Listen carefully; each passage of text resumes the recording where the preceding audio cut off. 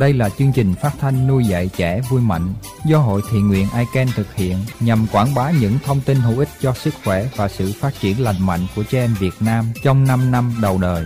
Chương trình được thực hiện với sự đóng góp tài trợ của Hội First Five Santa Clara County.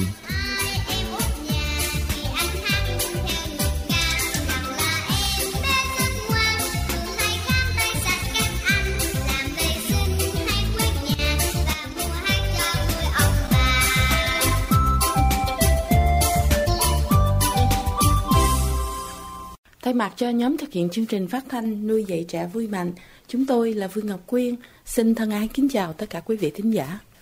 Lời đầu tiên Quyên xin chân thành cảm ơn tất cả quý vị đã gọi vào cho ICAN để đóng góp ý kiến cũng như là để nêu lên những câu hỏi thắc mắc của mình. Rất mong quý vị sẽ tiếp tục gọi vào cho ICAN 408 509 1958 509 1958. Cuối tuần này rất là nóng, trên 100 độ, thành ra mong là quý vị có đi đâu thì cũng xin nhớ mang theo nước để uống, nhất là cho người già và em bé, nhiều khi không có nhận biết được là cơ thể mình đang thiếu nước. Và Quyên cũng xin được tường trình sơ qua về cơn bão Harvey. Kính thưa quý vị, cơn bão Harvey là cơn bão được coi ở cấp độ 1.000 năm mới có một lần. Chỉ trong dưới 5 ngày, cơn bão Harvey đã trút xuống thành phố Houston số lượng mưa bằng với số lượng mưa thành phố này được thường nhận cả năm. Người ta ước lượng là bão Harvey đã trút xuống khoảng 20.000 tỷ gallon nước và mực nước mưa đổ xuống Houston là gần 52 inch, tức tròm trèm chiều cao của một người Việt Nam nhỏ thấp. Cơn bão đã gây thiệt hại lên hơn 125 tỷ đô la và chắc chắn con số này sẽ còn tăng nữa. Và bão Harvey sau khi rời Houston đã đến những tiểu bang lân cận như Louisiana, Tennessee, Alabama, càn quét những nơi đã đi qua với lũ lụt, lốc xoáy, đi đến đâu là mang tang thương đổ nát đến đó. Trong ngày thứ Năm vừa qua, đã có 200.000 người không có điện và 125.000 người không có nước sạch để uống. Con số tử vong hiện nay là 40 người và con số này sẽ còn tăng thêm trong những ngày sắp tới. 10 nhà máy lọc dầu ở Texas đã phải đóng cửa, làm giảm mức sản xuất khoảng 3 triệu thùng một ngày, tức là khoảng 17% tổng số dầu lọc ở Mỹ. Điều này đã khiến cho giá dầu tăng 10 xu một gallon trong tuần qua và có thể tăng đến 40-50 xu một gallon trong những tuần sắp tới. Cơn bão Harvey cũng đã gây ra hỏa hoạn ở nhà máy hóa chất ở thành phố Crosby, Texas. Thật là một cảnh tượng khó quên khi nhìn thấy hình ảnh của nhà máy này, phân nửa dưới thì chìm ngập trong nước, còn phân nửa trên thì cháy ngùn ngụt, ngọn lửa cao đến 30-40 feet. Mùi khét của hóa chất rất độc hại, khiến cho 15 người lính cứu hỏa đã phải được đưa đến nhà thương chẩn trị, và chính phủ đã phải di tản tất cả cư dân sống trong phạm vi 1,5 mile của nhà máy. Cơn bão đã tàn phá hơn 100.000 căn nhà, làm hư khoảng 300.000 đến 500.000 chiếc xe, và khiến hơn 32.000 người phải tản cư vào ở trong các shelter, các địa điểm tạm trú. Cơ quan FEMA đã cung cấp trên 2 triệu phần ăn và lít nước uống cho dân chúng ở Texas và Louisiana. Hơn 10.000 người đã được cứu bằng các lực lượng của chính quyền. Đó là chưa kể vô số những trường hợp mà người dân tự cứu giúp lấy nhau. Có nhiều câu chuyện và hình ảnh thương tâm nhưng cũng chứa đầy tình người. Quyên được xem một đoạn video ngắn, trong đó khoảng 20 người dân thường nắm tay nhau để làm thành một sợi dây xích, một cái human chain dài đủ để mà lội xuống cứu một người đang bị kẹt trong xe ngập gần đến nóc. Thưa quý vị, thường thì chính phủ họ lúc nào cũng khuyến cáo người dân là không có nên lội cái nước lụt, là tại vì trong nước lụt có nước cống nè, nước sình nè, có bao nhiêu là chất dơ, chất độc và rắn này kia nọ. Nhưng mà đặc biệt trong những vùng miền Nam như Houston, rồi thì Louisiana, rồi đi qua Alabama thì lại có thêm một cái thứ rất là đặc biệt ở trong nước, đó là cá sấu. Con đường hồi phục rồi đây sẽ rất chông gai. Theo ước lượng thì có khoảng 80% người dân ở Texas không có bảo hiểm lụt, khoảng 1,3 triệu người dân Texas không có bảo hiểm y tế. Và theo thống kê dân số Hoa Kỳ thì có khoảng 22% người dân ở Houston thuộc diện nghèo. Cho đến hôm nay thì nước đã bắt đầu rút ở một số nơi và người dân đã bắt đầu trở về dọn dẹp nhà cửa. đau lòng khi nhìn thấy sự đổ nát và mất mát. Một người bạn của Quyên là chị Anh Lan, cũng là một người rất năng nổ trong cộng đồng người Việt ở Houston. Chị đang đi công tác ở San Jose thì bão đến nên không về được. Theo lời chị thì cho đến thứ Năm vừa qua, vẫn chưa xác định được là bao nhiêu người Việt Nam bị ảnh hưởng, nhưng chắc chắn là thiệt hại về vật chất và tinh thần rất nhiều. Trong lúc chờ đợi tình hình dịu xuống và nhu cầu được xác định rõ hơn, ICAN xin kêu gọi đồng hương chúng ta ở San Jose hãy phát tâm đóng góp cho đồng bào Việt Nam mình, cũng như là tất cả các nạn nhân ở Houston và các vùng phụ cận đã bị cơn bão Harvey tàn phá. Hòa thượng Thích Nguyên Hạnh ở chùa Việt Nam ở Houston cũng đã gửi thư kêu gọi đóng góp. Quý vị có thể đóng góp qua ICAN hoặc gửi qua chùa Việt Nam hoặc qua những hội đoàn mà quý vị quen biết. Chúng tôi biết là rất nhiều nhóm ở San Jose đang ráo riết tổ chức các buổi văn nghệ gây quỹ để giúp cho nạn nhân lũ lụt ở Houston. 100% số tiền quý vị gửi về ICAN sẽ được chuyển qua hoặc là chùa Việt Nam hoặc là những cơ quan hay nhóm thiện nguyện giúp đỡ nạn nhân lũ lụt bên Houston và các vùng phụ cận. Trong những ngày tới, Quyên sẽ cố gắng tìm hiểu để xác định rõ hơn nhu cầu của người dân ở các nơi. Bây giờ chúng ta có thể góp lời cầu nguyện cho những nạn nhân, cho mọi người ở Houston được sớm tai qua nạn khỏi, và những nơi khác khi mà cái cơn bão Harvey này đi qua cũng sẽ được nhẹ nhàng hơn. Mọi thắc mắc xin quý vị liên lạc về ICAN 408 509 1958 hoặc là gọi cho Quyên 408 708 8099 708 8099. Quý vị có thể gửi chi phiếu về ICAN tại địa chỉ 532 Valley Way, Milpitas 95035. Valley là thung lũng, Way là con đường. Trên hàng memo xin ghi lũ lụt Houston. Xin rất là cảm ơn lòng hảo tâm và tinh thần lá lành đùm lá rách của quý vị. Trong chương trình tuần này, Quyên xin kính mời quý vị theo dõi cuộc nói chuyện với cô Trần Nhân Trân. Đề tài là Know Your Rights, tức là mình phải biết cái quyền của mình. Cái quyền của mình là cư dân ở xứ Hoa Kỳ này, bất kể là cái tình trạng di trú của mình như thế nào, mình có những cái quyền gì. Lần trước cô Trần Nhân Trân đã nói sơ qua về những cái luật di trú như thế nào, vân vân vân vân.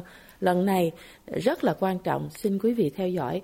Đây là những cái quyền của mình, những người ở đây hợp pháp cũng như những người ở đây không hợp pháp phải nên chú ý đến những quyền này. Xin kính mời quý vị theo dõi chương trình.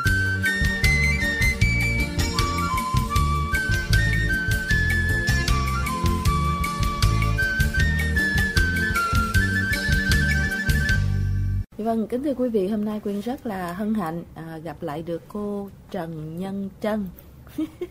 Tên nghe sao giống tên vua quá. Giống như Trần Nhân Tôn. Hồi nhỏ em đi học trường Trần Nhân Tôn, em học cấp 1 ở trường Trần Nhân Tôn. Cho nên bị mấy đứa bạn chọc hoài. Quyên nói tầm bậy tầm bạ mà đúng tùm lum tà la là vậy. Hôm nay là chúng ta gặp lại cô Trần Nhân Trân để mà chia sẻ với chúng ta thêm những cái thông tin về cái cách là thứ nhất mình nhận biết cái quyền của mình, và thứ hai là làm sao để mà mình giữ cho mình được an toàn. Xin chào cô Trân ạ. Dạ, chào chị Quyên cũng như chào khán thính giả đang nghe đài. Thì hôm trước đó là cô Trân cho biết là vấn đề Santa Clara County này của mình đó là ước lượng là có khoảng 7.000 người Việt Nam ở lậu. Dạ. Vì lý do nào đó không có giấy phép, ở trái phép. Thì bây giờ mình sống trong một cái giai đoạn mà gọi là Tổng thống Trump rất là khắt khe với người di dân. Thì chúng ta có những cái quyền lợi như thế nào và chúng ta làm sao để mà bảo vệ cho mình? Như thế này quý vị, nếu mà quý vị nào đã từng nghe hoặc là đã từng học về quốc tịch đó, quý vị có nhớ một cái gọi là The Bill of Rights, có nghĩa là 10 cái tu án chính đầu tiên của hiến pháp Hoa Kỳ. Thì trong đó có 2 cái tu án chính rất là quan trọng đối với những trường hợp mà đối với những người định cư ở đây, kể cả hợp pháp hay là không hợp pháp. Đó là thứ nhất cái tu án chính thứ 4 và tu án chính thứ 5. 2 cái này nó quy định về quyền bất khả xâm phạm đối với nơi cư ngụ của mình. Và cái thứ hai là cái tu án chính thứ 5 á thì gọi là cái quyền được giữ im lặng. Hồi xưa tới giờ mình cứ nghe nói tới Hoa Kỳ là quyền được nói, cái tự do ngôn luận là mình thích cái đó lắm, mình hay phổ biến về cái đó lắm. Nhưng mà quý vị ơi, mình cũng có một cái quyền rất là quan trọng, đó là quyền được giữ im lặng. Có nghĩa là khi cảnh sát hoặc cơ quan bên Trân gọi tắt là ICE họ tới, họ hỏi mình có quyền giữ im lặng không trả lời. Tại vì trong tình huống này, nếu mình nói thì nó có thể gây bất lợi cho mình trước tòa về di trú. Cho nên là cách tốt nhất là quý vị giữ im lặng. Và xin quý vị nhớ cho là mình giữ im lặng thì nó không ảnh hưởng gì đối với cái kết quả tại tòa của mình hết. Cho nên cứ mạnh dạn mà giữ im lặng.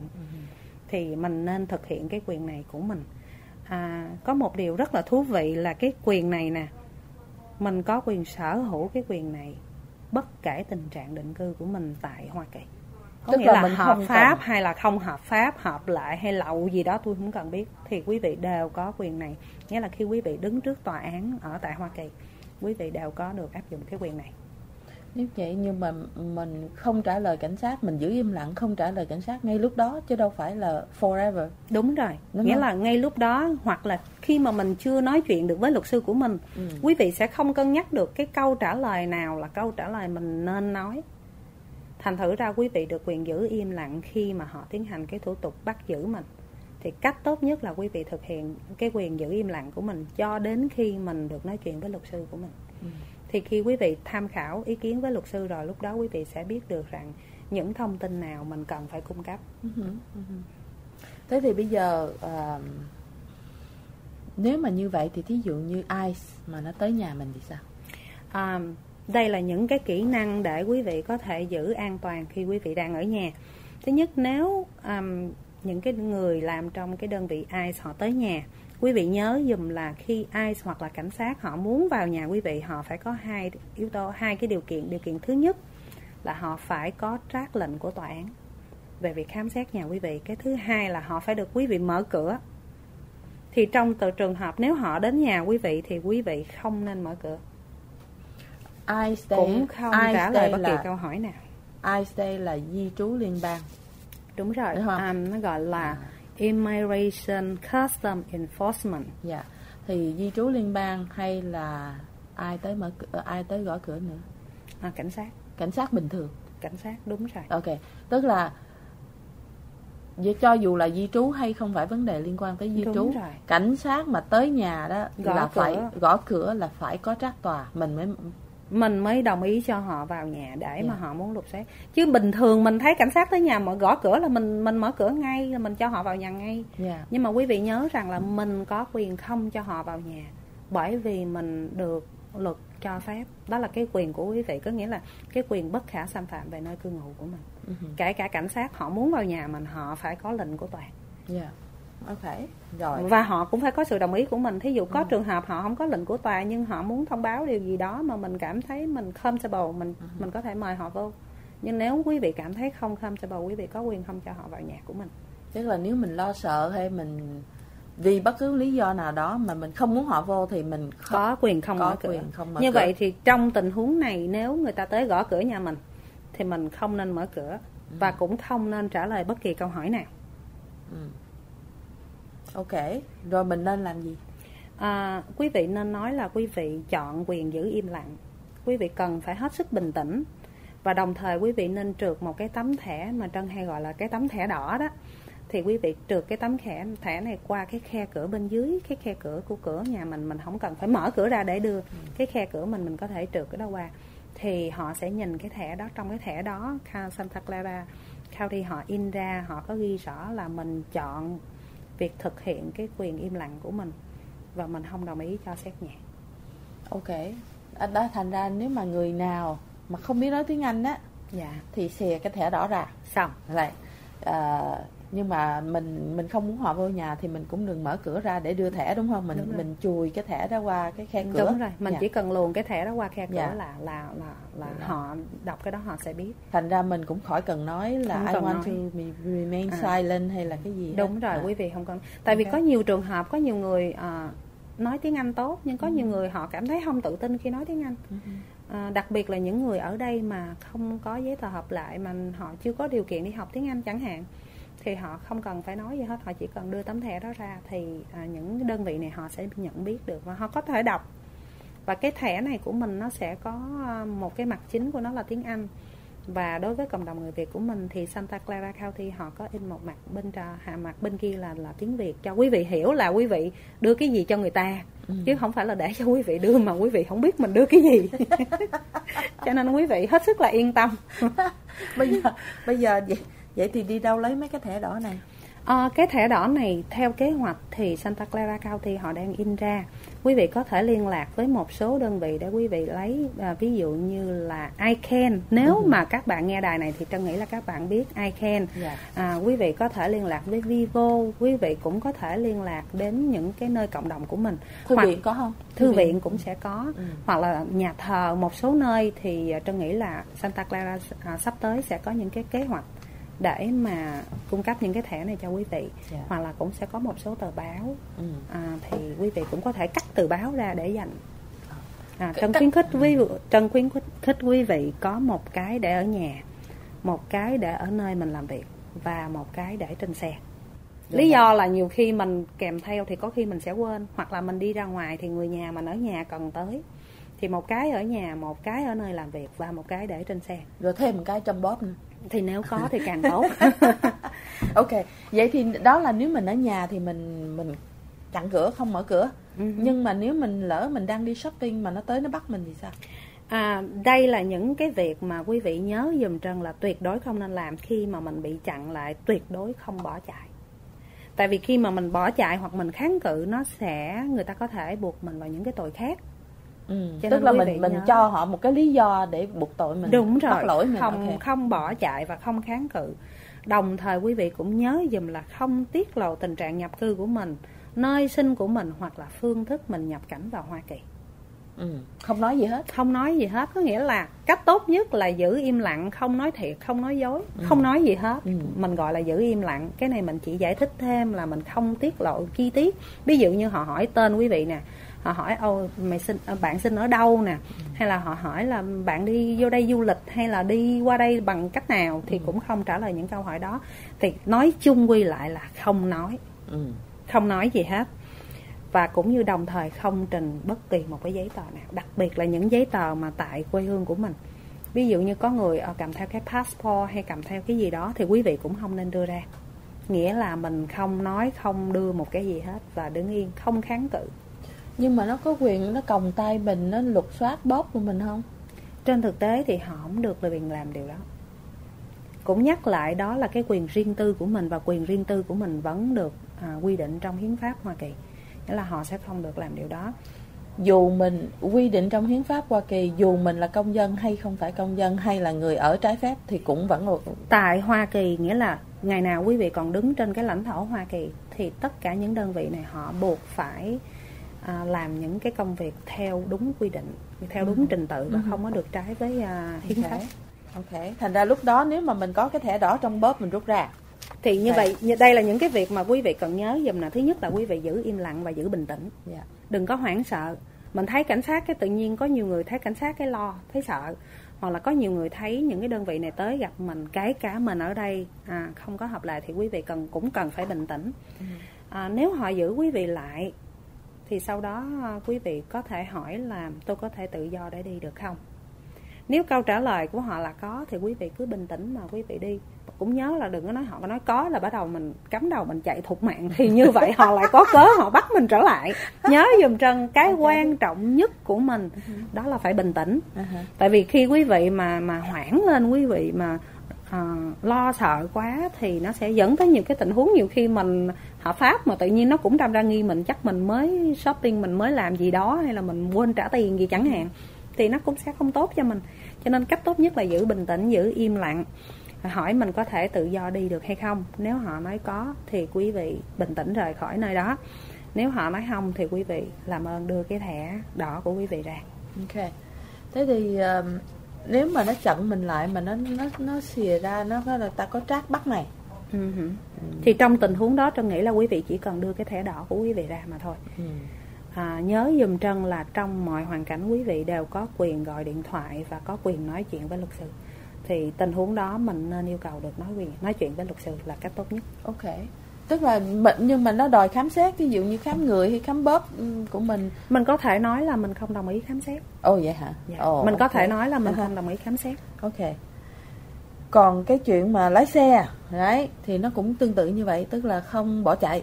Đúng rồi, không bỏ chạy, không chống cự, cũng không trả lời câu hỏi. Và nhớ giùm Trân là không đưa giấy tờ giả nha. Có một số người vì lý do nào đó nói thôi tôi cho mượn cái thẻ này hay là cái bằng lái xe hay cái gì đó mặt giống nhau hay cái gì đó. Quý vị cẩn thận, quý vị không nên sử dụng và cũng không nên đưa bất kỳ giấy tờ gì. Nói vậy, thí dụ như bây giờ một người sống ở đây bất hợp pháp đang lái xe, cái cảnh sát chạy nhanh quá, cảnh sát chặn lại, biểu đưa registration giấy Cái quan trọng nhất ở Mỹ này khi quý vị lái xe là quý vị phải có bằng lái. Bằng lái đó của quý vị, không nên sử dụng bằng lái của người khác. Okay. Cái thứ hai là giấy đăng ký xe. Cái giấy đăng ký xe quý vị phải luôn luôn kiểm tra và chắc rằng cái cái sticker đăng ký xe của mình nó còn hạn, nhưng đừng có để cho hết hạn, tại vì cái đó nó cũng là gây bất lợi cho mình. Cái thứ ba là bằng chứng về bảo hiểm xe. Đây là những cái bắt buộc nếu quý vị muốn tham gia giao thông lái xe. Nếu mình muốn lái xe đi làm, đi chơi, đi đâu đó không cần biết, thì quý vị bắt buộc phải luôn luôn chuẩn bị, phải chắc chắn rằng mình có đem theo những cái này. Rồi khi họ chặn quý vị như vậy, lúc mà quý vị đang lái xe thì quý vị cũng cần phải giữ bình tĩnh. Chứ mình hoảng là bắt đầu mình sẽ rối. Sau đó quý vị tiếp tục giữ im lặng và đưa cái tấm thẻ đỏ ra nếu mà họ quyết định giữ quý vị lại. Còn nếu không, quý vị hỏi là có chuyện gì xảy ra không? Có khi người ta chặn mình, không phải người ta muốn bắt mình đâu. Người ta chặn mình để người ta hướng dẫn cho mình là cái đường ở phía trước đang bị lóc rồi, cần phải quẹo trái hay quẹo phải. Thì như vậy trong tình huống này mình cũng cần phải hỏi là mình có đi được không. Hoặc là có khi họ kiểm tra hành lý về mặt cảnh sát, họ có thể chặn quý vị vì một lý do nào đó, cái xe của mình có một cái tín hiệu gì đó. Họ cảm thấy họ cần phải dừng mình lại. Thì lúc đó thẻ xe, cái giấy đăng ký xe, lưu hành xe nè, bằng lái xe và bảo hiểm của quý vị là đủ để quý vị có thể được đi. Thì lúc đó quý vị cần hỏi cảnh sát là tôi có thể rời đi được không. Thì nếu câu trả lời là có thì mình bình tĩnh, mình lái xe đi. Nhớ đừng lên xe là đạp ga một cái 70 cây số một giờ liền. Thì lúc đó coi chừng là bị speeding ticket. Nhưng mà cái người cảnh sát đó mà họ chặn mình lại, mình nhìn cái đồng phục của họ, mình biết họ là cảnh sát địa phương hay là cảnh sát của Sở Di trú Liên bang, đúng không ạ? Đúng rồi. Cái rất là quan trọng, một cái điều rất là quan trọng quý vị cần phải nhớ là quý vị phải biết được tên và đơn vị của cái người mà đang làm việc với quý vị. Mình có thể nhận biết cái này rất là dễ là thông qua cái bảng tên mà họ đang đeo và cái huy hiệu mà họ đang đeo trên cái đồng phục của họ. Thì khi nếu chẳng may có những trường hợp bị bắt giữ, quý vị buộc phải biết tên, đồng thời ít nhất là quý vị phải biết được cái đơn vị mà bắt giữ mình là ai, cảnh sát hay là bên ai. Thì như vậy khi quý vị liên lạc tới với luật sư á, thì luật sư họ sẽ tìm mình nhanh nhất, hoặc mình báo với gia đình thì gia đình cũng sẽ tìm mình một cách nhanh chóng nhất. Okay. Mà thường là khi mình mất bình tĩnh mình sẽ không có quan sát được những cái này. Mình mất bình tĩnh, mình lo, mình sợ không chứ mình không có lo nhìn nữa. Thành thử ra trong mọi tình huống quý vị nhớ giùm Trân là quý vị phải hết sức bình tĩnh. Thì